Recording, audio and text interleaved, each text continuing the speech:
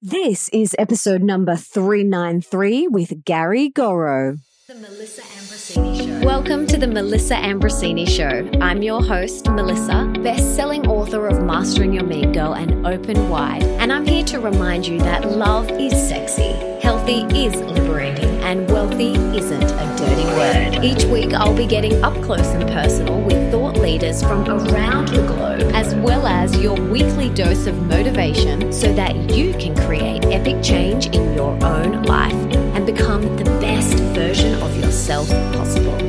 Are you ready, beautiful? We have just had Leo, who's my 15-year-old bonus son, with us for a month. And when he's with us, I love fueling his body with as much nutrients as I possibly can. This is why I love Athletic Greens.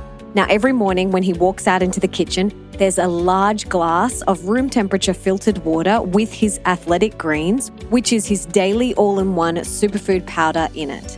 He loves it, and I love knowing that not only is he starting his day with hydration and green goodness, but that he's getting any vitamins and minerals that he may be missing in his diet.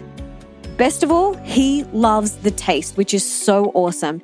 And just one scoop contains 75 vitamins, minerals, and whole food sourced ingredients, including a multivitamin, multi-mineral, probiotic, green superfood blend, and more, that all work together to fill the nutritional gaps in your diet, increase your energy and focus, aid with digestion, and support a healthy immune system, all without the need to take multiple products, which is perfect for anyone. Another thing I love about Athletic Greens is they continue to obsessively improve this one holistic formula based on the latest research, producing 53 iterations over the last decade. They invest in the most absorbable and natural source of each ingredient and go above and beyond in third-party testing to ensure that their customers continue to receive the highest quality and the best daily nutritional habit on the planet. And it's lifestyle friendly, whether you eat keto, paleo, vegan, dairy-free, gluten-free, and contains less than 1 gram of sugar without compromising on taste. And right now, Athletic Greens is doubling down on supporting your immune system by offering you a free year supply of vitamin D and 5 free travel packs with your first purchase, which means you'll basically never have to buy vitamin D ever again.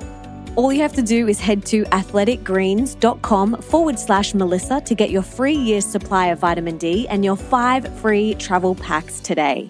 How awesome is that?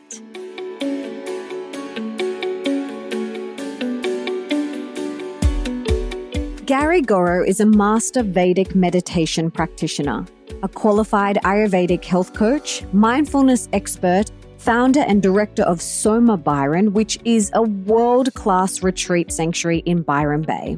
He's also a highly sought-after consultant and high-performance coach. With over 15 years' experience, he's earned a reputation as one of the best in the business and is respected among his peers as a teacher of teachers. Gary's worked with thousands of people from all walks of life. He's passionate about empowering people with knowledge and techniques that enable them to re-engineer their lives inside and out. He's worked with the likes of Google, Hollywood A-listers, elite sporting organizations, to everyday folks. He runs retreats, workshops, and training courses all over the world. And in today's episode, we chat about his incredible spiritual journey and how he got to where he is today, what a real guru can bring to your life, and the supreme spirituality of India, how the Vedic philosophy of consistent truth can change your life, the only goal you need in your life and why heaven is within you at every moment, 3 daily practices to instantly feel more calm, present, and creative, why you need to stop planning your life and how letting go of your plans can be the key to your happiness, how to get into radical alignment with the universe and live a richer life. We also chat about whether social media is impacting our brains and our spiritual pathways, and I love his take on this. And we dive deep into how to nourish these new babies, these new souls that are coming through, and raise your kids the Vedic way, and all about how to raise Vedic babies. I loved this. It was so amazing. And we chatted about so much more. Everything that Gary and I mentioned in today's episode, you can check out in the show notes. And that's over at melissaambrosini.com/393.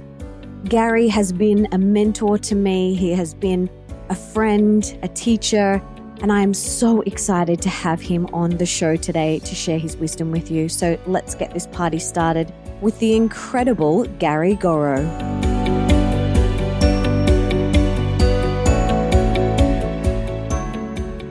Gary, I am so excited to have you on the show. It's been a long time coming.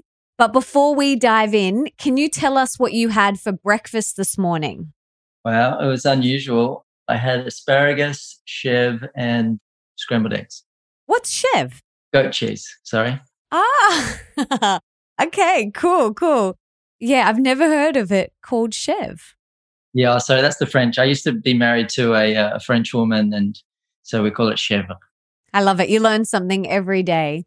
Well, I'm excited for everyone to learn lots about you today. But just to give a little bit of a background, you and I first met at the first ever Conscious Club, which I think was about 10 years ago. Correct me if I'm wrong. And it was hosted in Sydney. And the Conscious Club was an event that you and two of your buddies created, two other Vedic meditation teachers created. And the whole premise around it was, you know, we go to these nightclubs to become unconscious. So you guys wanted to create some sort of club where we could go and become conscious, and we would meditate together and we'd share a beautiful vegan feast. And there was usually a guest speaker and maybe a performer. And it was such an incredible event that you created. I loved going. I remember the first ever one in Bondi Pavilion with, I don't know, maybe like 80 people, and then having to move to venues that fit hundreds of people. And I loved watching the evolution of the Conscious Club. And since then, you know, you've been a mentor for myself and Nick, and you're a dear friend.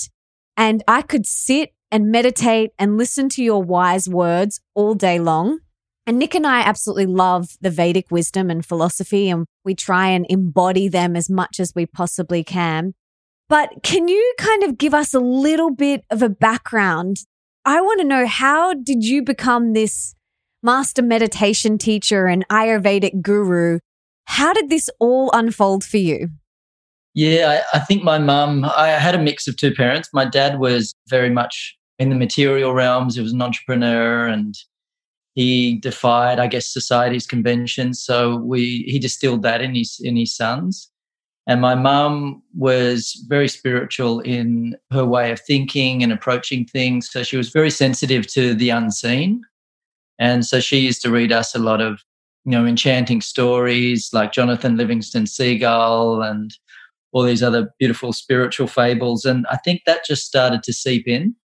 And I was always that way inclined myself. I was sort of very, very deep thinker as a kid, so much so that I think I would go too far down rabbit holes of, you know, what is existence and where did I come from and where do we go when we die and all of that at the age of 5 or 6, that I just got lost. I thought, I don't have these answers. So I got afraid to peer any deeper into that stuff. And then when I was probably 17, I felt called very, very strongly to dive back into spiritual knowledge. And I started reading a lot of different texts, and everything I was sort of touching and exploring, just what was standing out for me is that you need to meditate. You have to have a meditation practice.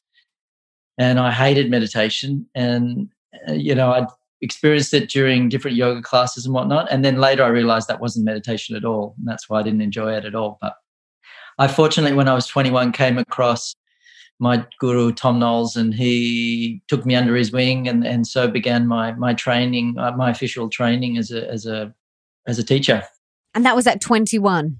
21, yeah, which I went through a lot of suffering prior to that. I got in some trouble and was really stressed out, and that became like, you know, the wonderful impetus for me to, in earnest, pursue something that would help me really learn to balance and center myself.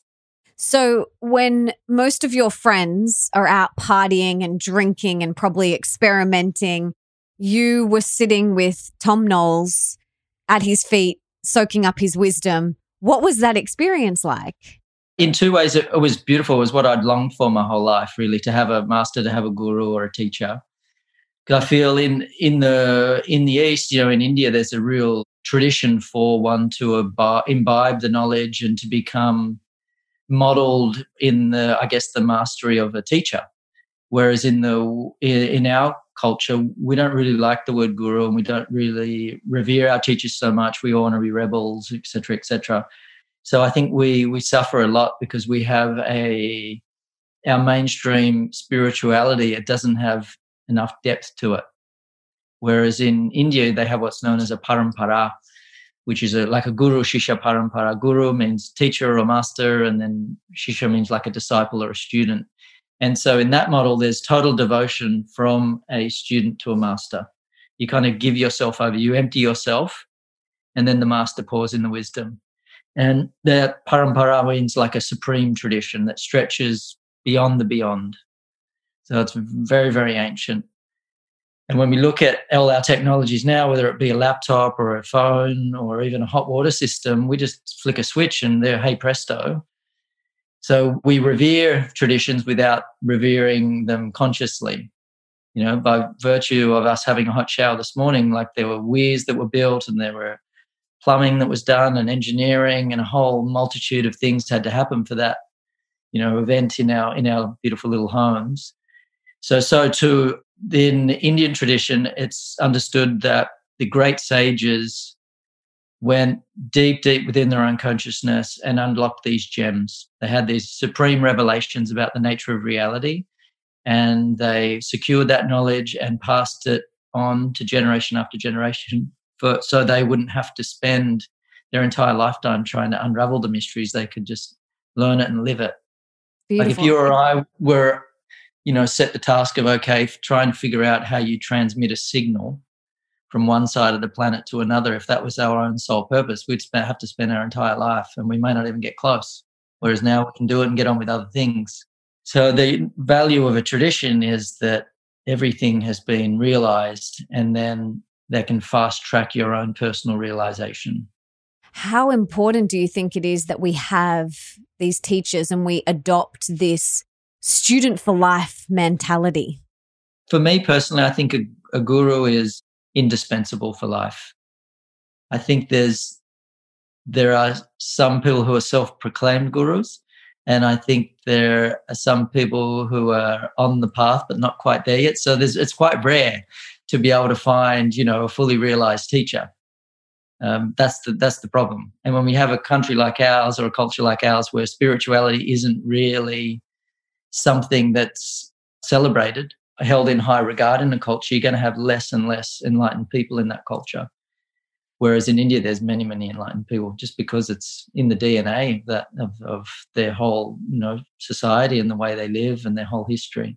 I know there's a lot of people that are like, no one is your guru, you are your own guru, and they do really struggle with that word. But I feel like there's always going to be people that we can look up to and learn from. And then there's always going to be people that we can teach.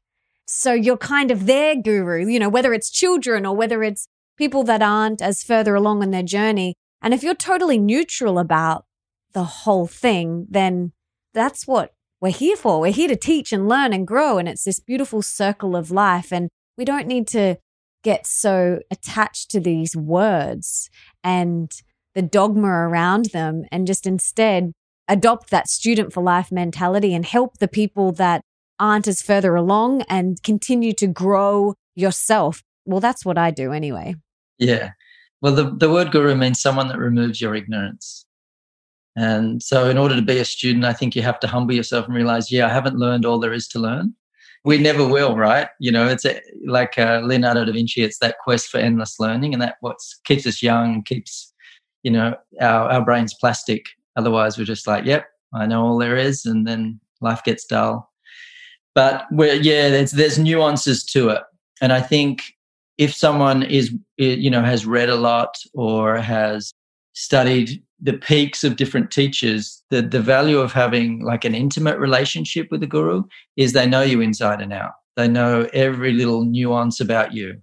They know all your little fears and foibles, and they can help uplift that or expose that and shift it. So that's quite a rare relationship. There aren't enough of those.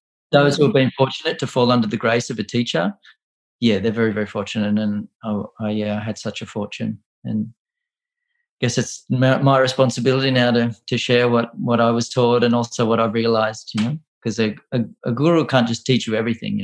They teach you foundations and the principles and awaken your consciousness so then you can figure things out independently. And that's the ultimate form of a guru, is someone who's made you self-sufficient. Yes, not reliant. Yeah, that's not a true guru. If a guru is doing that, that's not a guru. That's someone who's stuck in their ego and they like to feel like powerful and all of that. And like, you need me. Yeah, exactly. Yes. So there's a big difference there, guys. There's a big difference. So you were 21. That was the time I think you were working in the fashion industry. You were also doing some directing. You've worn many hats. What was going through your mind? How was that transition for you from working in those industries to wanting to be at the feet of Tom Knowles, to learning, to then becoming a meditation teacher? Like, what was that transition like for you? What was going through your mind? So I guess when I first started learning to meditate, which is, I guess, what we touched on before, but I didn't complete.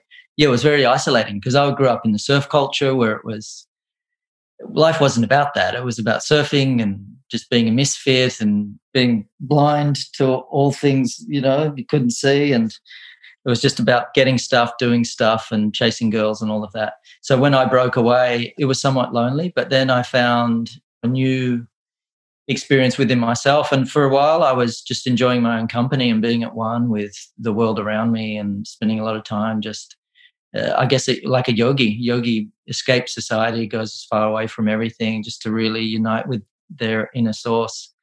And so I did that for quite some time. And then I swung back into the creative field. And that was beautiful because I met a lot of dynamic people. And when it came time for me to shift out of that, it was very easy. The first time I meditated, I was given a very clear message that I'd be teaching it someday, which was out of left field for me. A voice literally came during my first session and said, yeah, you'll be teaching this sometime soon. I was like, that's weird. I've never heard that voice before. It was definitely not mine. And in that moment, I just felt like that was correct. And I just agreed. And then sure enough, it was just my teacher saw it in me. And then he just started to take me under his wing and the journey began. And then I had a fashion label at the time. It was going quite well. But I just felt it was time to walk away from it. So I just left it and boldly stepped into the unknown. And this was, 22 years ago when it wasn't a thing to teach meditation. The word was almost something you felt shy to ever say in public, so much so that my brother had learned and kept it to himself for 1 year. And we was living in the same house. I don't know how he managed to do that. Wow. That's how much of a crime it was to be a meditator back in those days. Now it's aspirational, but it wasn't always the case. And so I look back on it and I think that was bold because I literally just gave my whole life to teaching something that really wasn't part of the vernacular of our society, nor was it something people are in pursuit of.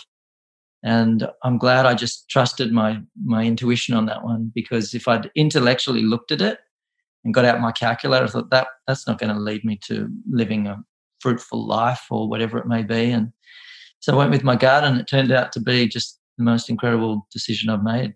It was just natural, It was a kind of easy decision, but I look back at it and think that was very ballsy. But as I mentioned, my dad was always a risk taker, and he always encouraged us to do that. Like, if you risk nothing, you risk everything. So play big, risk everything. And that's kind of the way that me and my brothers have lived ever since. When I was first exposed to Vedic meditation, it felt like a warm blanket. It felt like home. It felt like this is what I have been craving for so long. And then I would go to the Monday night group meditations and sit and listen to the teachers and their wisdom and just feel so at peace and loved soaking up the philosophy and the wisdom. I just loved it. Like, I could just sit and listen to you and Tom and all of these incredible teachers for hours. So for those that have not really heard about the Vedic philosophy, what is it? Can you give us a little bit of a debrief on it and what drew you to it? Yeah, I just felt a natural resonance with it. It's very simple. I think when you hear truth, you know it from a place that's not of your mind or your intellect. It just strikes you in your heart as, yes, that is so. So the word Veda, it means knowledge, science, or truth. And so the understanding is that there's one truth that pervades all of reality, although different men and women and different cultures speak it or communicate it in a different way. But there's one consistent truth that weaves its way through all religions and worldly philosophies. So it's not like there's two truths or 3, 4, 5 independent truths. It's like, what was his name? Tatwala Baba was a great yogi of India. He said, God is one, although man calls him by many different names. So there's ultimately one thing. It's not like gravity is one thing in Germany and another thing in Australia. It's a consistent phenomena. So the Veda it looks at creation from the unmanifested level, like what is the source of all existence, all the way through those layers to the most manifest level of creation, what we see with our 5 senses. So it goes from the unmanifest to the manifest, and then it's distilled all the laws of nature which govern creation. So you can break it down in 3 different layers if you'd like. You could say there's the 5 sense reality, there's that material, physical plane of existence where our bodies exist and where we're speaking right now. And then there's a subtler and deeper domain than that, which would be, we could say it's all the energy and information. And for something to be matter, it is energy first. And encoded into that energy is the information which forms the material structures. So when we look at pervading your room and the space I'm in right now, there's Wi-Fi, Optus, Telstra, every radio station, yet we don't see it with our 5 senses. So there's this subtler stream of information. And that's where, that's our process of consciousness, our psychological sort of faculties reside within that domain. So it's that field of creativity, of ideas, of philosophy, of knowledge. It's where subtler intelligences reside. It's where the laws of nature operate in. So it exists, but in a way that our senses aren't able to perceive, in the same way we can perceive, a rainbow or a tree. Nonetheless, it exists. So we have subtler faculties which can decode that layer of life, which is like our intuition, for example. And then beyond all that, there is this field of oneness. So there's one thing that gives birth to the multiplicity. So you have an unmanifest field of life, which has got lots of different names, call it whatever you like. And then it goes into this process of manifestation, and then it is manifest. And this is often referred to as the 3-fold structure of creation. You have Rishi, Devata, Chandas, or Adibutta, Adideva, Adiatma. There's all different terms and terminology. But essentially, if you want to distill what Vedic knowledge is, it's understanding these 3 domains, how they all interact, and the layers within them. And so it's a very deep philosophy, but it's also very practical. As you mentioned in the intro, like Ayurveda, which is one of the branches of Vedic knowledge, that deals with the subtle and the gross. It looks at, how disease forms in the body. It looks at how you can use different herbs and plants and other practices to fortify your body, to eliminate disease, to strengthen your system from within. So you could think of the Veda as like a big tree, the tree of knowledge, and it's got lots of different branches which connect with all the different needs of life, whether it be looking at foster deep relationships, how to awaken spiritually, how to cultivate the land to become more productive, how to clear the atmosphere of pollutants. Like, it's a very, very vast philosophy. Mm. And is yoga one of those branches as well? Yeah, it's one of those branches. And each one of those branches have little branches. Yeah. I first heard of Ayurveda in 2011 when I was studying at the Institute for Integrative Nutrition. And Deepak Chopra comes on, and he's one of the lecturers, and he starts talking about this thing called Ayurveda. And I was like, why have I never heard about this before? My mind was blown. And since that moment, I have been obsessed with Ayurveda. Nick and I practice a lot of the principles from things like dry body brushing and Abhyanga and the tongue scraping and Shirodhara, like all of those beautiful things. We absolutely love some of the detoxing principles and the way that they eat and the 3 different doshas. It's just incredible. I'm obsessed with it. And I've thought so many times I want to go and study it in depth. You know, I want to just go and immerse myself in India and study it with the best teachers there. And maybe I'll do that one day. But it's so incredible. And I love that you mentioned that. And same with yoga. Again, when I first did my first ever yoga class, I felt like, wow, this is it. This is home. It just felt so good. And I've been doing prenatal yoga throughout my whole pregnancy, and I just love it so much. So I want to hear, what are some of your favorite Vedic principles or teachings that obviously you embody them, but what are some of your favorites that can really help the householder in their everyday life? So that's a very difficult question for me to answer. And the reason being that my training was classical, meaning you sit with a teacher and you just absorb knowledge, and it doesn't come in a specific A to Z type format. Like when you go to a school or a university, there's a curriculum and, okay, this week we're learning X, Y, and Z, and we'll develop that, etc. So the way I was trained, it was very organic. You know, I guess the way the wind was blowing at that time, you know, whatever the need or the was in me, my teacher would meet that. And so the teachings just tended to evolve and meet the need of the moment so perfectly.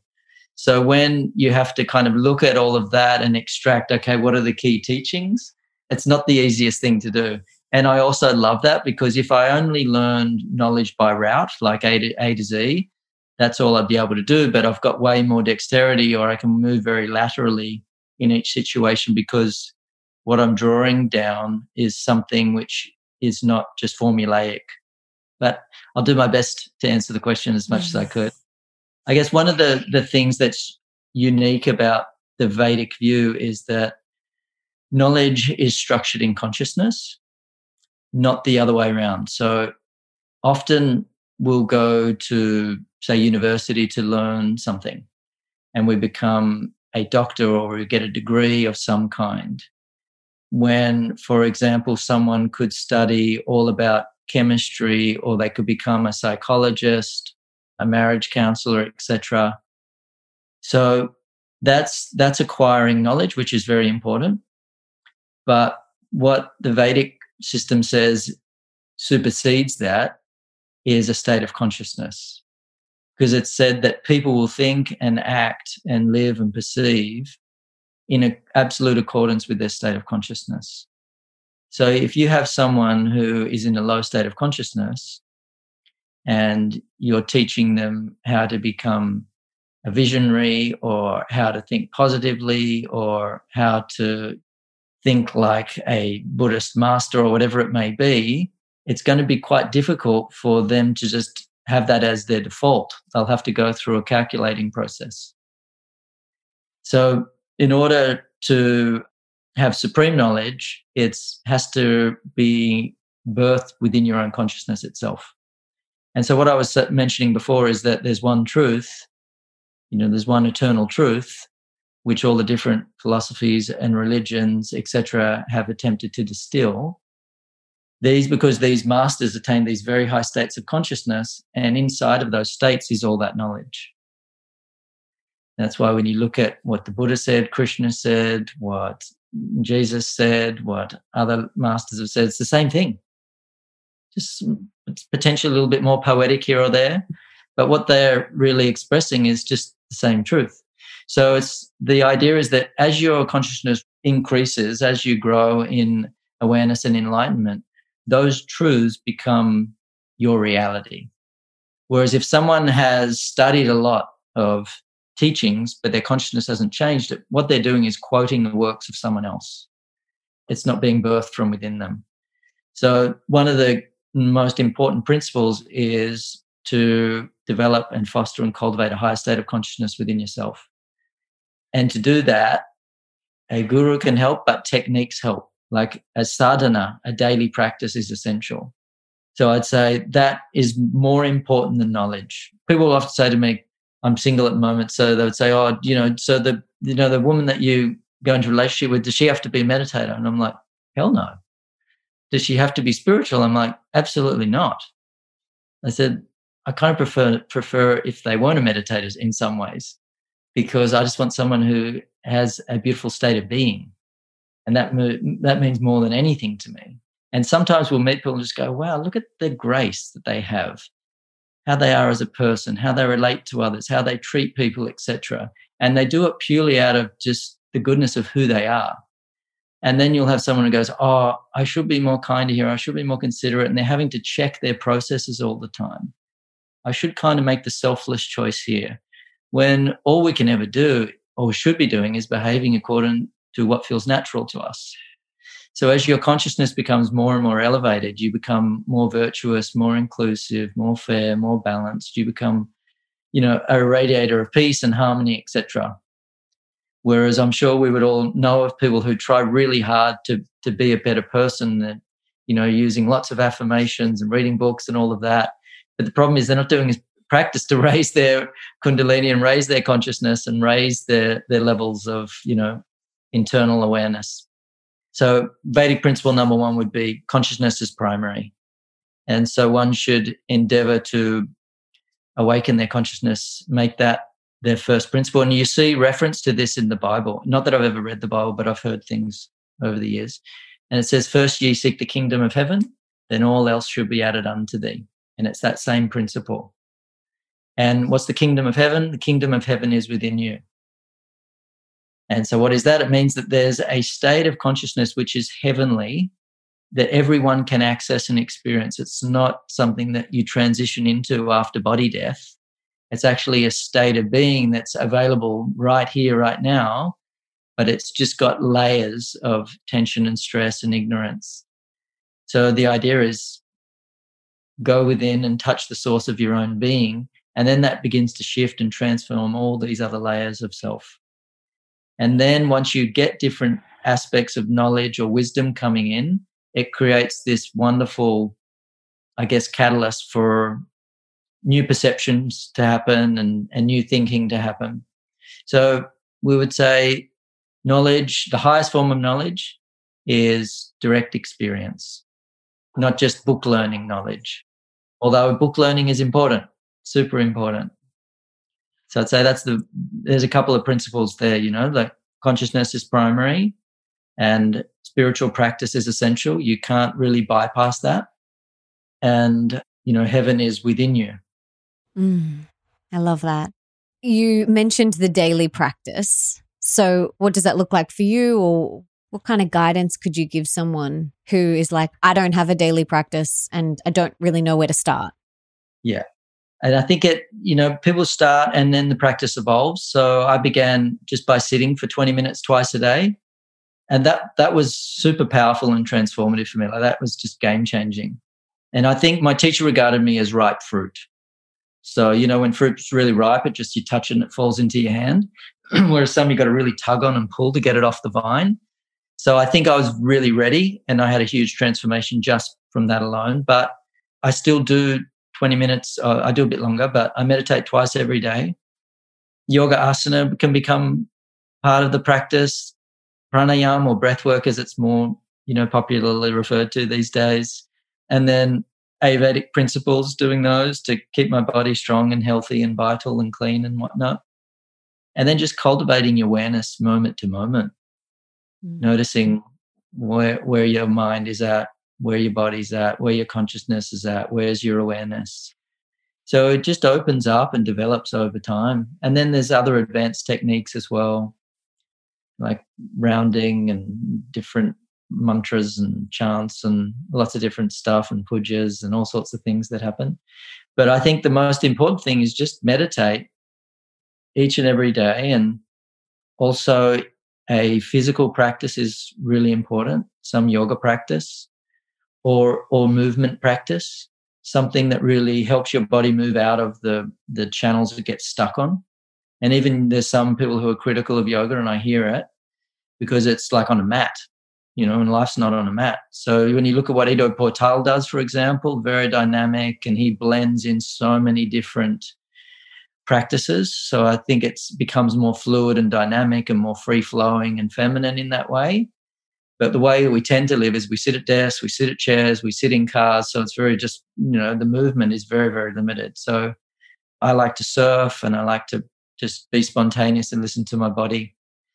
But I think a place people can start is just develop a meditation practice, develop a yoga and movement practice, and then just start paying attention in all the in-between states. Because you don't want your practice to be something you just do when you sit and you're formally doing something for 20 minutes, 30 minutes, an hour, whatever it is. That leaves a lot of time where we're asleep at the wheel. So those practices are designed to create more consciousness, a more wakeful presence in you, so then you can be aware of your own patterns, your own thought processes, other people, what's going on in the world around you, etc. So these practices are just designed to create more wakefulness. And you kind of spoke a little bit about it before, that embodiment. And it's so good to get all this wisdom and knowledge, but really embody it. And you can sit for 20 minutes twice a day. And then if you go out and then you're stressed and you're not present and you're rushing around, it's like you're not embodying that feeling of that in your eyes open state, as you guys say. So that's definitely something I'm aware of. I think for me, I've been meditating for so long, Gary. Not as long as you, but I've been doing Vedic meditation for like 8 years. And right now in my life, I'm pregnant. I've got a couple of months left to go. And I feel like I'm in my head a lot. I'm so excited to meet her. I'm just like thinking about all the things like I've got to do in an excited way. And I'm so excited that I have to constantly catch myself and go, just be here, Melissa. Come back here. Don't miss the magic of being pregnant and enjoying this. But I'm so excited. And I know so many people can relate to this. So what can we do in that situation? Yeah, I think like it's a beautiful thing to be pregnant, and it's a beautiful thing to be excited. But when we also start to shine a magnifying glass over the whole thing, what we're excited about is our mind stuff, is a projection. And there's some certain chemistry in anticipation. And the chemistry of anticipation is typically far stronger than the real thing. So people get addicted to anticipating and projecting themselves into future scenarios. And when the real thing dawns, chemically it's inferior. So they start to get into this mode of, okay, I'm sort of at the party now. I was so excited to be at the party, but I'm kind of bored. Well, let's see what else is going on. Let's see, maybe there's another party going on, or what are other people doing? Let's check online. Or, so the mind gets conditioned to project itself away from the moment. And so that dichotomy you sense, which is, well, I'm being a mother and this is beautiful, and your mind goes into the scenario of what it could look like, all the shapes and colors and what can unfold and what your baby's going to look like and all of that stuff. What it does rob you is of this sacred time where this child's inside you, and you can develop that real deep intimacy with this moment. So Satish Kumar, he was someone I interviewed once, and he said something beautiful. He's like, we need to think in correct proportion. So we want to be about 70% in the present, 10% in the past, and 20% in the future. Whereas I think for most people, it's probably 70 in the future and, 28% in the past and 2% here. And obviously the catchphrase of the spiritual knowledge for the last few decades has been be here now and the power of now and all of that. And so the moment is what we want. The moment is beautiful. And then we just have to keep coming back to that. But I think it's important to be able to plan and to create and to be visionary. But Vedic philosophy would say that that's all illusory. And what, we as human beings, we can cast a shadow on things, and we can also create illusions within ourselves. And ultimately, one of the things you learn as a parent is just to surrender to the flow of things And so if we had to choose, am I creating my life with my mind, or am I becoming super receptive to what life's doing and learning to merge with that? Most people are doing the former, but the latter is far more sacred.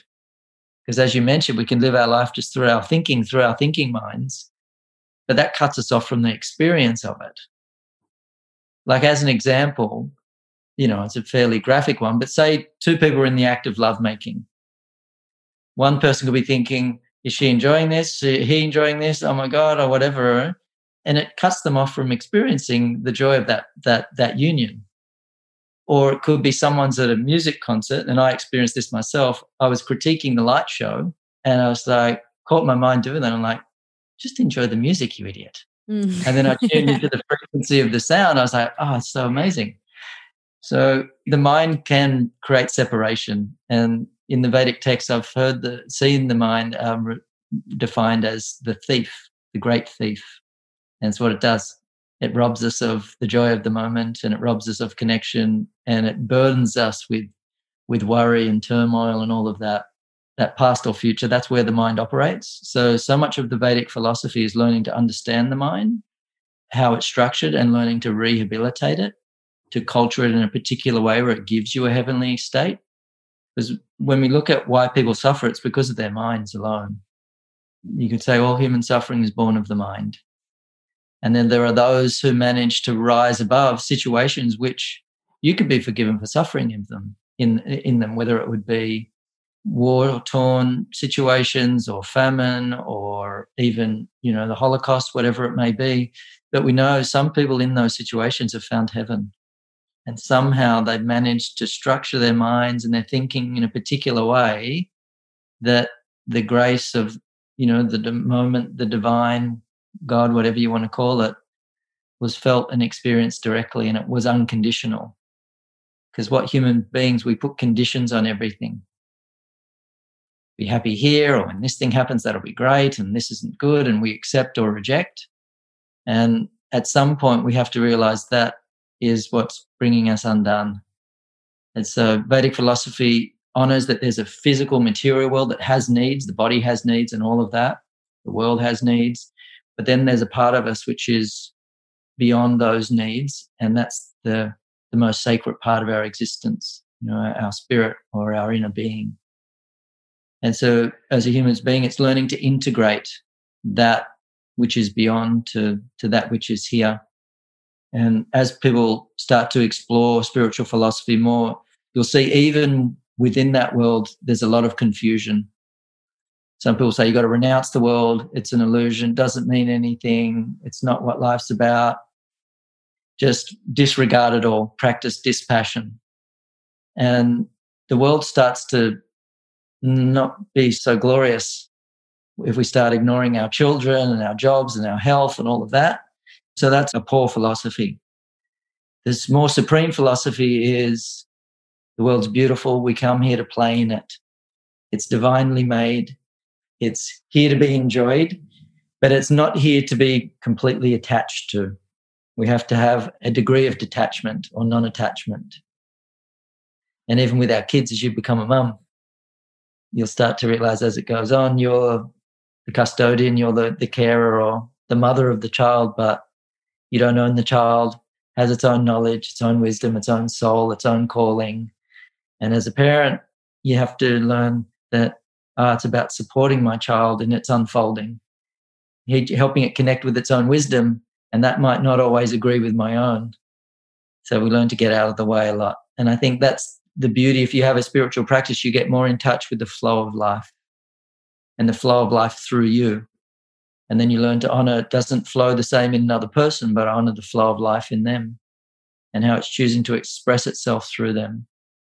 And then there's less and less conflict when we have a philosophy like that, which is so integrated and whole, if that makes sense. Yeah, and a lot more peaceful. Yeah, we don't want to fight. So the practice I think people should have is just pay attention. If this thing is divinely made, this body, mind, nervous system, and our consciousness, when we get out of alignment with that middle world we were talking about, that subtle realm, which is that world of information and natural law and stuff, When we get out of alignment with that, our body tells us and our consciousness starts giving us signals. So one of the things I really encourage people to do is become acutely aware of when you become uncomfortable in your own skin, when you feel a degree of dissatisfaction, suffering, awkwardness, etc., because your mind's fallen out of alignment and your behavior's fallen out of alignment with the natural flow of life, with the natural order, with the way of things, with the Veda, if you want to think about it like that. It's like in the Jedis, the Force. And then if we are aware of that, how do we then get back in alignment? Is it through the meditation? Yeah, what we do is we learn to pay attention more and more and more to that moment, sooner and sooner and sooner, so you can catch yourself where you realize, I've fallen out of alignment here. Whereas someone might come and see me or you or whatever and say, oh man, my life's a mess. And it's because they've been out of alignment for so long, they don't even know how to sort of get back home again. Whereas if you just start this practice of correcting the course moment to moment, none of that arises. So it depends how far gone someone is. But if you're cultivating pure moment consciousness, as you move out of alignment, you'll be able to detect it and just bring yourself back. It could be something that you said was out of line, or a way you reacted to something, or something that you did, maybe something you ate, or some work you're pursuing that's no longer purposeful or meaningful or a good fit for you. So we just really have to practice deep listening and paying attention to that internal wisdom. And a spiritual practice helps clear the mind. It's like muddy water, it makes that muddy water clear so we can see, we can perceive rightly again. So spiritual practices are for that, for clarifying and vivifying. And for anyone listening who may realize that they are very much in their head, living in the future and living in the past and only spending that 2% maybe in the present moment, the awareness that is unfolding is the first step. And then using those practices to come back in alignment, I think is really beautiful and such a powerful thing that we can all do. I catch myself out of alignment and I'm like, I laugh now. I just have a little laugh at myself. I'm like, what I just said was just totally out of alignment, what I just did or how I just reacted. But we've spoken about this before on our mentoring calls. In the past, have this tendency to then beat myself up for that. So and you add insult to injury. Yeah. So doing that is out of alignment. Mm-hmm. But we've become so accustomed to it that we feel like I deserve punishment because I did something wrong. So how about I beat myself up? Okay, I'm satisfied now. I've made myself suffer more. I guess I can start the road back again. So the idea is human beings shouldn't suffer. We're not here to suffer. It's not fair for us to do that to ourselves or to add to that in any way. We're here to move beyond suffering, which if we look at suffering, it's malalignment or where we're out of flow with things, which we were just describing. Because they're suffering, we're like, oh, I'm so miserable, I'm depressed, I'm crying and all of that. Or it can be, I'm just not feeling like I'm in heaven right now. There's just degrees of suffering. So we'd say, if you're not experiencing that heavenly experience, they're suffering. That's a form of suffering. Yes. And although I'm not Buddhist, but Buddha's view was to, eliminate all suffering. And that's the idea of knowledge, because knowledge is generally mind-based and we can untie the knot of the mind so we can stop torturing ourselves or beating ourselves up or thinking about things the wrong way. There's many ways we do it. That's what we call the pragya parad. We talked about that, the mistaken intellect, the way something can be incorrectly perceived or our thinking can be off a little bit, and just being off a little bit can make us suffer dramatically. Like if we think that death is the end. If someone we cherish and love dies, then we'll be miserable. But if we have another view that death's not the end, it's just a transition from this physical realm to another realm, we realize that soul or that consciousness continues to experience reality, just in a different costume and in a different way. And then it means that we're not suffering in the same way we were before. We're suffering because we miss the person, but we realize it's my suffering and not theirs. So healing can happen when our thinking shifts. And that's why gurus are needed, because we can't see our own eyes and we can't see our own thoughts generally, and we can't see where we're getting stuck. So everyone needs mentors and teachers. And like you were saying, everything is that. We can get taught through friends, people that piss us off a lot. They're great teachers, Having empty pockets can be a really good teacher, and all sorts of suffering and discomfort. That's the best teacher that we're likely to find. Yeah. So we pay attention to our own discomfort and look at ourselves and go, what's causing that in me? How do I untie that knot, that tendency, that psychological trait that's making me feel this way? But we have to know that's what it is. It's not the other person. They might be contributing. Someone might just be an abuser and they're just not a good person to be around. But most situations aren't as dramatic as that. It's just more our own thinking structure, our mental position, if you want to think of it like that. And the beautiful thing about, that subtle realm of our minds is it can move. It's not fixed like the body. I can't ever be 6'6" tall. Just kind of set, it's done its thing. But our minds can move so much. Our mental positions can shift, but people get lazy and they get set in their ways. And neurologically, the river flows down through those canals. The same brain patterns and neural architecture remains, and we don't challenge it. So whenever we feel uncomfortable, that's like, time to shift because I'm being challenged. I'm being awoken right now. Got to be creative about how we approach life. Endless learning and endless sort of growth and endless kind of movement into challenging our own fears and assumptions. It's a journey, that's for sure. Yeah. And the other thing I really cherish about the Vedic teachings is that there is a force that is governing all of life, all of creation, everything. And, we can think that we're in charge and we control all things, or you can realize that we're a wave in the ocean and that there's something that's helping to coordinate and guide us in this existence. And it's really learning to get in touch with that. And I find that's how I operate in the physical world, and that on the human level of life is some time ago, I just surrendered and just said, okay, there's something far greater than my little intellect doing all of this. So I'm just going to listen more and follow my cues. Whatever life tells me to do, I'm just going to do that. And it's worked, surprisingly. I haven't had to think my way through life. I've just had to pay attention and listen to what my cues were and what life was guiding me and wanting to do. And then, I look around and think, how did this Soma thing happen? This 22-acre sanctuary with, how did this come into being? And all I've been doing is just listening each step of the way, and it just forms. Absolutely. Being in that flow is so much juicier. It's so much nicer than that resistance, that constant resistance. Feels like you're knocking against a brick wall. But when you are in that flow, whether, in your business and in your personal life, you just go, how did I move states and create this beautiful retreat space? What? It's amazing. So I feel like that too. I feel like that's how I live my life and that's how I run my business. Everything is done on that feeling. I don't do, anything. If there is that feeling within me, I just don't do it anymore, because I know that it's not going to flow. It's not going to be as joyful. So I love that.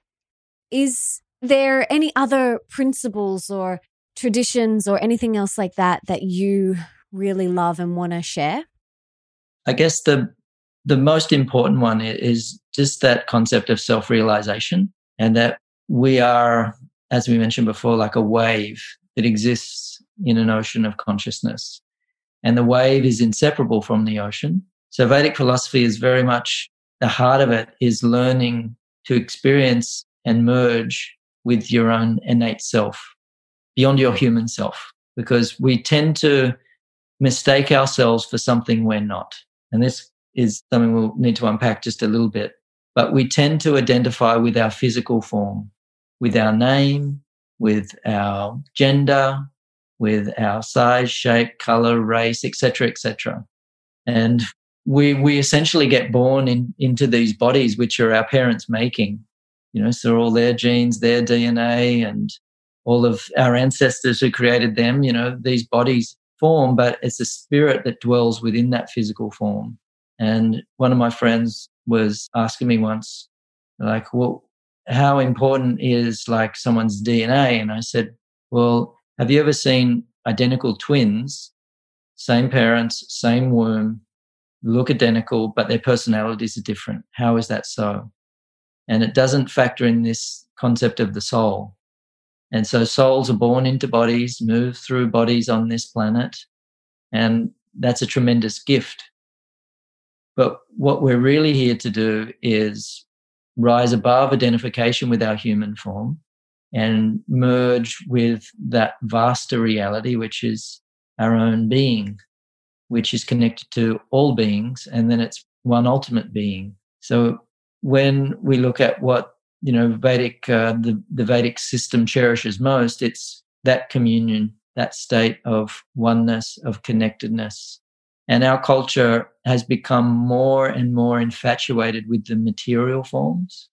I think the evolution I've noticed is our society once wanted jobs, security, money, house, car, status, all of that stuff.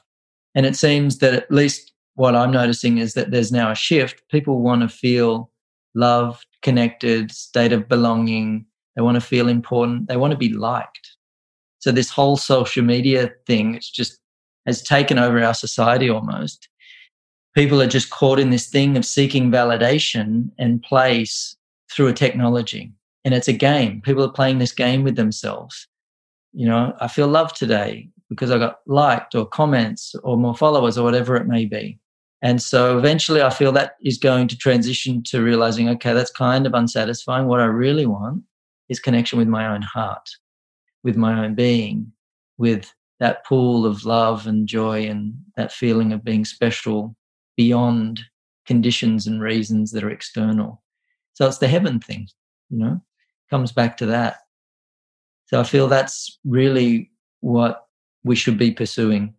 Get that first, and then you have the followers, so be it. If you don't, so be it.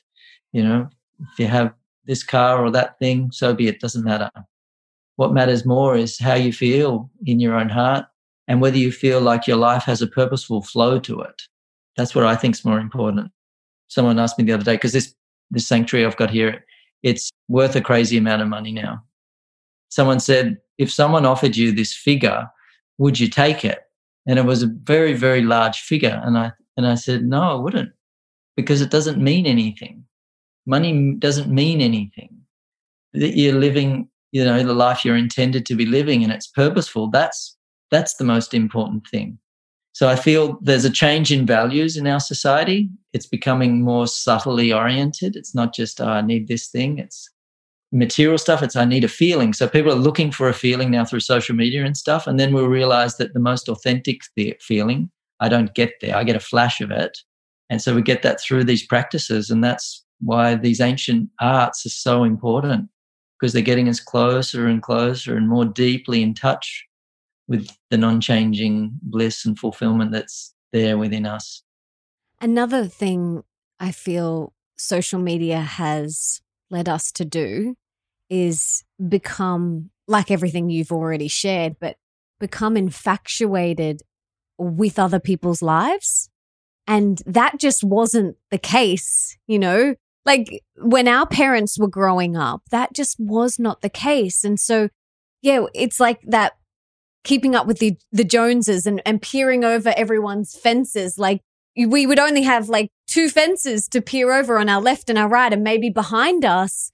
That's what our parents went through. But now we've got like thousands of people, however many we follow, we're constantly peering over their fence, and we have become obsessed and infatuated with how other people live and looking into other people's lives and things like that. And I feel like that has become quite detrimental to our own sanity, to our own health, to our own happiness, and stopping us from being in the moment. Absolutely. And I feel the other side of that is those people who are not peering over fences, but on that side of the fence, they're creating this illusory story. What's the narrative of my life? And it's just a highlights reel. And, a friend of mine, there was a restaurant here in Byron Bay, I'm not going to name it, but she said everyone goes there basically just to get selfies.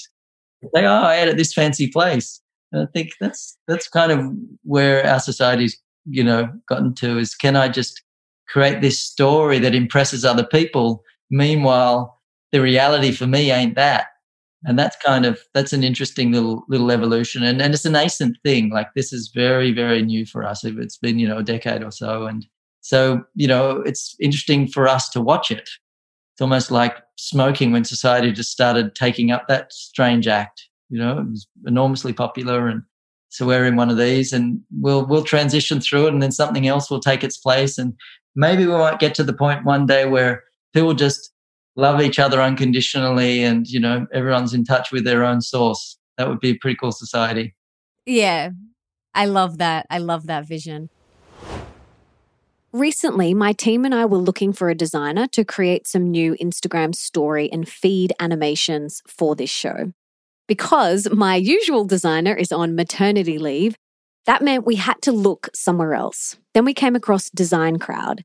And I have to say, we were so impressed. Basically, Design Crowd is a website with hundreds of thousands of designers ready to help you create your perfect custom design. Whether that's a logo, website, book cover, or social media ad campaign, a quality design can make a huge difference to your overall engagement and success in a competitive market. There are over 900,000 super talented designers from around the world ready to submit creative ideas, ensuring you get the perfect custom design every single time. Now, within hours of posting your job brief online, you'll receive your first design. And over the course of 2 to 7 days, a typical project will receive 60 to 100 plus different designs. You then simply pick the best design and approve payment to the designer. That's it. How easy is that? Check out designcrowd.com/Melissa. That's DESIGNCROUD.com/Melissa to receive up to $150 off. And keep an eye out on my Instagram over the coming weeks to see what we created with Design Crowd. And you have 2 gorgeous children. How are you sharing, everything with them, and how are you being a guide or a teacher for them? And in this digital social media age, how do you parent with this Vedic philosophy? So I guess my main thing is I try to just embody, and you don't know who you are, you're yourself. So I'm hoping that kids see or feel something around me and they start to benefit from that. And they certainly do. They're unique little kids. They're beautiful kids. And so there's that level. But then, I've taught them both to meditate, and I don't push them into it, but they see mum doing it. They see me doing it. And they know dad does this, he works in that field. So I don't tend to formally educate them, but I do sometimes say, all right, guys, philosophy time.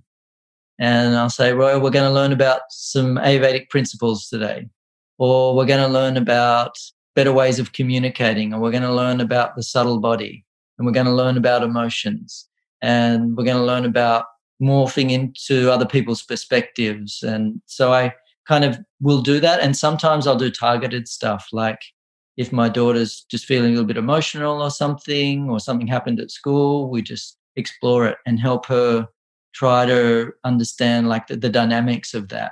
But for the main part, I don't really have to do much, to be honest. Just embody. I have to work a little bit harder with my son. His nature is a bit different, and I can see his karma is different to my daughter's. Have very, very different personalities, boy and girl. They're always going to be different. But even so, my daughter's, she's a little powerhouse, completely self-motivated and driven, and she's a little creator, and she doesn't need me, to be honest. She just needs dad to give her cuddles and know she's loved. And my kids, we cuddle and kiss each other about 1 million times a day. So they do have a foundation of love. And so I've endeavored just to really give them that and know that, I'm here, and their mum's also very wise. So they've got 2 solid reference points that they can connect with whenever they need it. But ultimately, I'm trying to make my kids self-sufficient. I'm trying to make it so they don't need me. That's beautiful. That's really beautiful. I'd love to hear, what is your definition of success? Society has this definition that is kind of thrust upon us, but what's your definition of success? And what do you attribute your quote unquote success to? Because someone might look at you and go, wow, like successful meditation teacher, Ayurvedic guru, you've created Soma, the most stunning retreat I've ever seen. You know, what is your definition of success and what do you attribute it to? All right. So my definition of success, it has evolved over time. And it used to be the material one, like stuff and numbers and all of that. My idea of success now is freedom, inner and outer freedom. I know a lot of people who have a lot of money, but they have no time. And for me, that's not success. I feel success is when you feel connected to source, when you feel that connectedness to creation, to reality, to life, and you feel that flowing through you. And success is when that's gaining expression in the world. And for me, I know that it's a big part of why I'm here is to teach and to do what I'm doing. And I feel like that's an enormous privilege and a gift. And, I just have so much gratefulness around the fact that I got chosen to play this role on the planet. Like, wow. So for me, it's just learning to play your role, accepting your role. And I think how I've gotten to do that is I just paid attention along the way to what felt right. That's all I did. This feels right, I'll do that. This doesn't feel right, I'm not going to do that. And something can feel right and then it stops feeling right. Like Conscious Club was so successful because it was just life said, we want this to happen. And me and my buddy just went, all right, let's do it. And it was, it blew up. And then after a while, it didn't feel like we could do it anymore. It's like a transition needed to happen. And so it's learning when to let go and it's learning when to pursue. And that requires, I believe, just, a sensitivity and a receptivity. So I think at all times, I cultivate that receptivity because I feel like there's this beautiful quote from Nietzsche, and he says, we live under the assumption that we think when it's more likely that we're being thought. So that's my approach to life, essentially. Just realize, okay, I didn't create this. Gary Gorrow with this intellect didn't create the world as we know it. Something created me. Something brought me here and gave birth to me. And so that same thing that created me will guide me. And so I've just trusted that. And the way that that is through your intuition. And I feel I've got like super acute intuition. And it wasn't always like that at all, like far from it. But I just kept cultivating it more and more and more. And I even asked the same question of one of my clients. He's worth a stack of money, a couple of $100 million. And I said, how did you amass this sort of wealth? How did you get to where you are? And he said, I'm not qualified to do what I'm doing. But he said, all I've done is just what has felt right. And I think you find that's a consistent thing with people that have gotten to these places that we admire. What it comes down to is a lot of the time they just pursued what felt right for them, what called them. They followed the charm. Yeah, exactly. Yeah, they follow the charm. Their fine level of feeling, their intuition is, it's our greatest guide. But when we're stressed and disconnected and we're all in our heads like that, we fail to feel that anymore, or we don't have that same connection. So I think our intuition is a huge part of it. Grace is another part. I've had quite a lot of moments of grace, and your karma plays a big role and your mindset plays a huge role. And it's learning to, get these all coordinated. Our minds for many, many years, I had to correct my own poisonous sort of mind patterns, my limited beliefs and ideas, and just how I was just sabotaging things or limiting the flow of things. So I had to work really, really hard for quite some time, like shifting all of that. And then once, that work's done, then, it's done. And then life can flow without obstruction. So we have to, there's a little bit to do, just listen and seek. Yes. What's one thing that you're working on within yourself at the moment? It's interesting, like Soma got rented out by Nine Perfect Strangers, that Nicole Kidman film. And so I had this vision of starting the year, in this, that's all done, and then going into the flow of retreats. But it's not been that way at all. I've been called into they've left the property, with some work to do to rehabilitate it. And so I think right at the moment, I'm just, again, learning surrender, because I had this idea, I want my life to be this, or this is my vision for how I had thought the year would start and how things would flow, and it's been like the total opposite. So I'm practicing surrender. And I was getting, if I'm honest, I was feeling like a little bit like, this is not what I want. I don't want to be doing this. But I had to try to check myself and go, Gaz, you know better, you idiot. Stop fighting, stop resisting, surrender. And then I embraced the mess. And then it was really fun and playful, and I've been enjoying it. So I'm having a very, very slow and sort of like someone driving a manual car on their L's for the first time. I'm bunny hopping sort of quite a lot. And it's just the way it is. I've got a beautiful retreat sanctuary ready to go, but I can just feel the energy at the moment is like, no, we're not in full flow. We're in prep mode. So I haven't launched into 2021. So I'm just interacting with the moment. And I work with the GWS Giants, the AFL football team. So I'm in my 4th year with them. And we're doing a big pre-season mindset camp that I'm sort of having to lead. And so I'm starting to move into that space, and they're coming into my awareness now that I'm starting to get. So I'm back online again. So I'm just riding the moment, just surfing through each moment. Beautiful. And yeah, I don't tend to project too much and plan too much. I prefer just to listen and go, okay, what do you want? What do you want from me? I'm here. I'll do it. This is the first year for me in in most of my life where I don't have all these goals that I want to achieve because I'm giving birth. My intention is to be a mama. And so that's been really different for me starting 2021 and not having this long list of all of these goals I want to hit this year and what I want to launch and what I want to create. And, some people have said to me, what are your goals? And I'm like, to be a mum, to be the best mama that I can be. And, that's just really important to me. So I'm completely surrendering to the year as well. And whatever unfolds will unfold. And I'm excited to see what unfolds. Yeah, and see what goals want you. Exactly. Because what comes first, right? The chicken or the egg? We go, I want to do this thing. Or is it life that's planted that seed in us?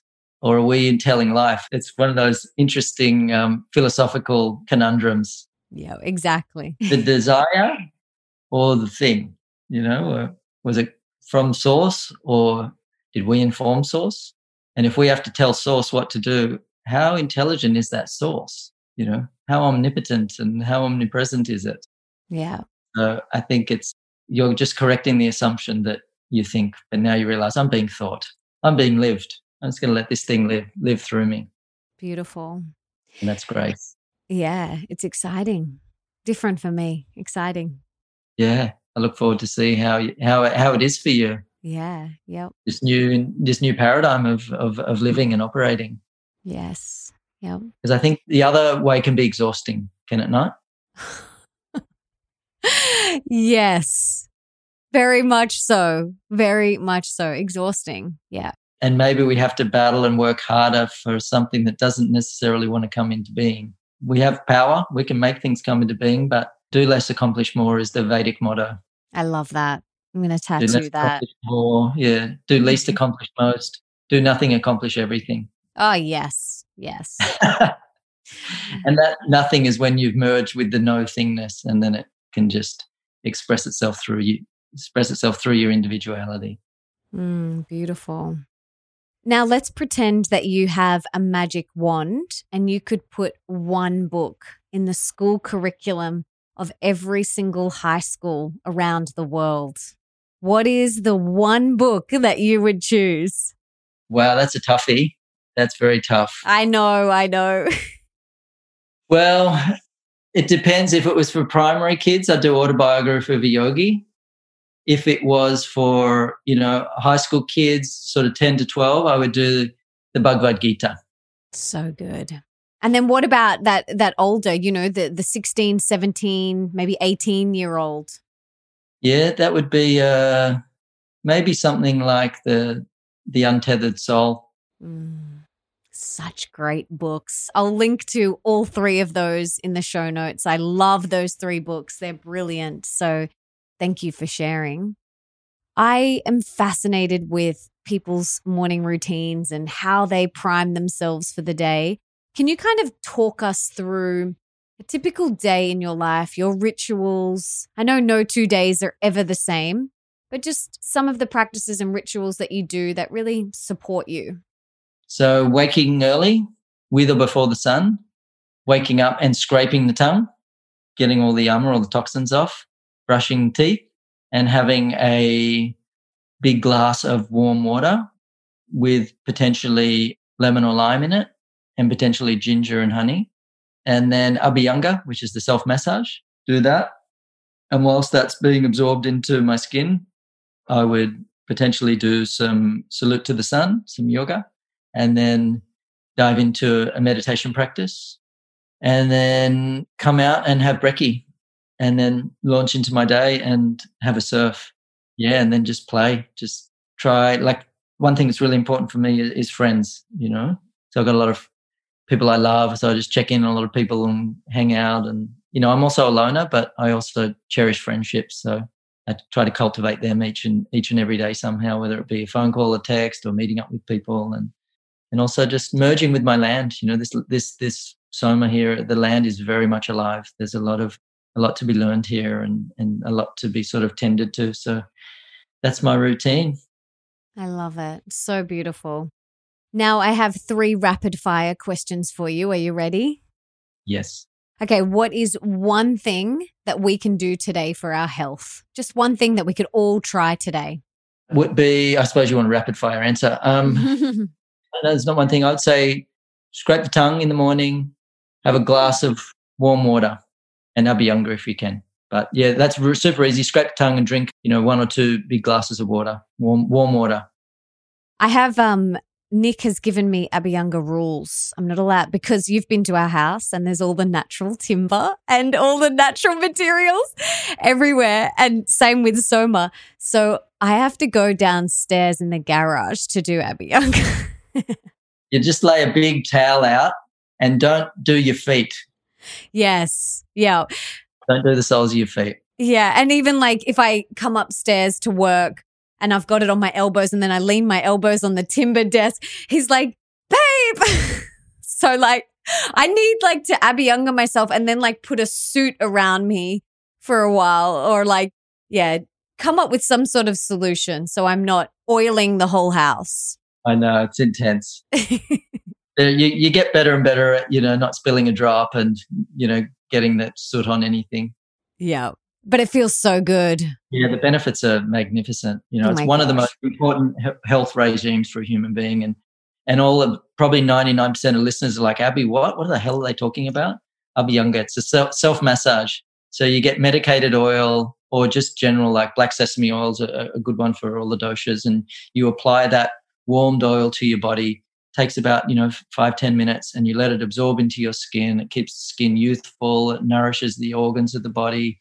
The epidermis, the skin, has a direct relationship with the nervous system, so it's very calming and relaxing, and it's a fantastic therapy. Oh, it's amazing. I use organic sesame oil, and I find it really great in winter because I can just put on tracksuit pants and like a hoodie and let the oil absorb in. But in summer right now, which we're experiencing, I just can't do that. And especially being pregnant, I feel like I'm 100 degrees Celsius. It's just so hot. So, and you would use a cooling oil. You would use like a coconut oil. Yes. Oil, yeah. And you would generally leave it on the skin for like 30 minutes. Yeah. Generally no longer than that, because it absorbs toxins out. And so you want to wash those off in the shower. Yeah, absolutely. Beautiful. Okay, next one. What is one thing that we can do for more wealth in our life? So more abundance in all areas of our life. Yeah, learn to correct your thinking. Learn to let go of all your own obstructing beliefs and ideas around the flow of abundance. Beautiful. And last one, what is one thing that we can do for more love in our life? Stop judging oneself and others and being critical, learning to drop into your heart. That's a goodie. Heart's the seat of love. Just notice when you come out of there. Absolutely. Gary, I could literally talk to you for 100 hours. Is there anything else that you want to share? Any last parting words of wisdom or anything that you wanted to talk about that I didn't ask you? Well, I would love to one day talk about raising kids. the Vedic sort of philosophy to raising children, to nurturing, new souls. What I want to, anything, not really. Well, maybe we can get you back on to do a whole episode on raising kids the Vedic way. Yeah, I would love to do that. So I feel like this could be part 1, and part 2, we get you back on and we do that. Yeah, that'd be great. Because I say I don't do anything with my kids, but there's a lot of subtle stuff that's done that means you don't have to do anything. So yeah, there's a real art to raising kids, and there's an art to living, there's an art to everything. So I'd say the last thing I would say is just realizing that, we're all artists and our masterpiece is our life. So just pay more attention to what our lives look like and what in our heart of hearts we aspire our lives to become. So I think it's just moving into more of our power of as creators, as artists, and enjoying the art of living and the style of living. Beautiful. Now, everything that you do, all of the teaching, the meditations, the retreats, the rounding, everything, you help and support and you serve so many people. So I want to know what I personally can do and what the listeners can do to serve and give back to you. How can we give back to you today? They can come to Soma sometime. Come and visit this place and do a retreat here. That would be a beautiful thing. And this is just going to keep evolving over time. This is my little magnus opus, and we're just really in the first chapter of it. So I'd love for people to be part of this journey somehow. It is so beautiful. And I'll link to the website and the Instagram in the show notes. So go and have a look at this beautiful retreat. I will be doing a retreat there one day with Gary, and I want to go and attend one myself. And I just had an idea. I feel like you could do one for mums and babies one day. That'd be a really good idea so that I could bring my babe along. Yeah, totally. Let's do it. But thank you, Gary, not only for all the work that you do in the world, but for being mine and Nick's, one of mine and Nick's mentors and guides and a dear friend, and for always being there and for showing up the way that you do.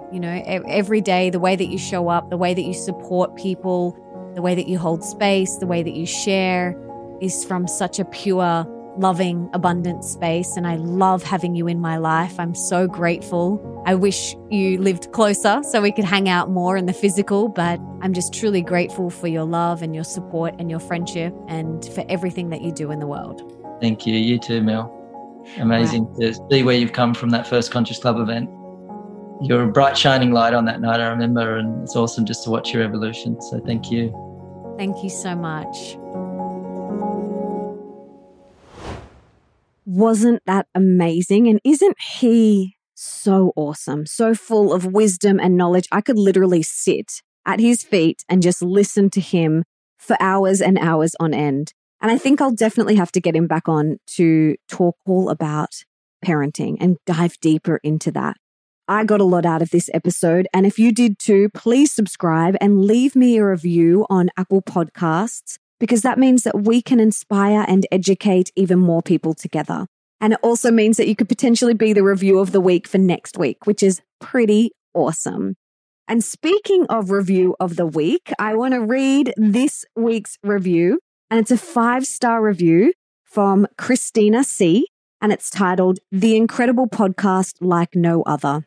And Christina says, "Melissa, your podcast is one that I will always click on first. If I feel like being inspired, learning something new, or wanting to expand my health journey, there is always something amazing for me here. I always look forward to the morning that your next episode comes out. It puts me in such a happy, productive mindset for the day. Melissa, you are always so positive and kind. I just love your outlook on life, which has inspired me to do the inner work to implement healthier habits into my life. And my goodness, it has made such a difference in my overall well-being. I want to thank you so, so much. I send you and your incredibly knowledgeable husband and your beautiful little girl so much love." Thank you so much for that beautiful review, honey. I am so grateful. And as a little way to say thank you for that review, for taking the time to do that, I want to gift you one of my top 4 favorite products, and that is the wild olive. So beautiful wild olive oil. All you have to do is email hello@melissaambrosini.com with your address and we will send that over to you right away. Thank you again so much for leaving that review, honey. I'm just beyond grateful. And don't forget to come and follow me on Instagram at Melissa Ambrosini and tell me your top key takeaways from this episode. I absolutely love reading what you get out of each show. And before I go, I just wanted to say thank you so much for being here, for wanting to be the best, the healthiest, and the happiest version of yourself, and for showing up today for you. You rock. Now, if there's someone in your life that you can think of that would really benefit from this episode, please be an angel and share it with them right now. You can take a screenshot, share it on your social media, email it to them, text it to them, do whatever you've got to do to get this in their ears. And until next time, don't forget that love is sexy, healthy is liberating, and wealthy isn't a dirty word.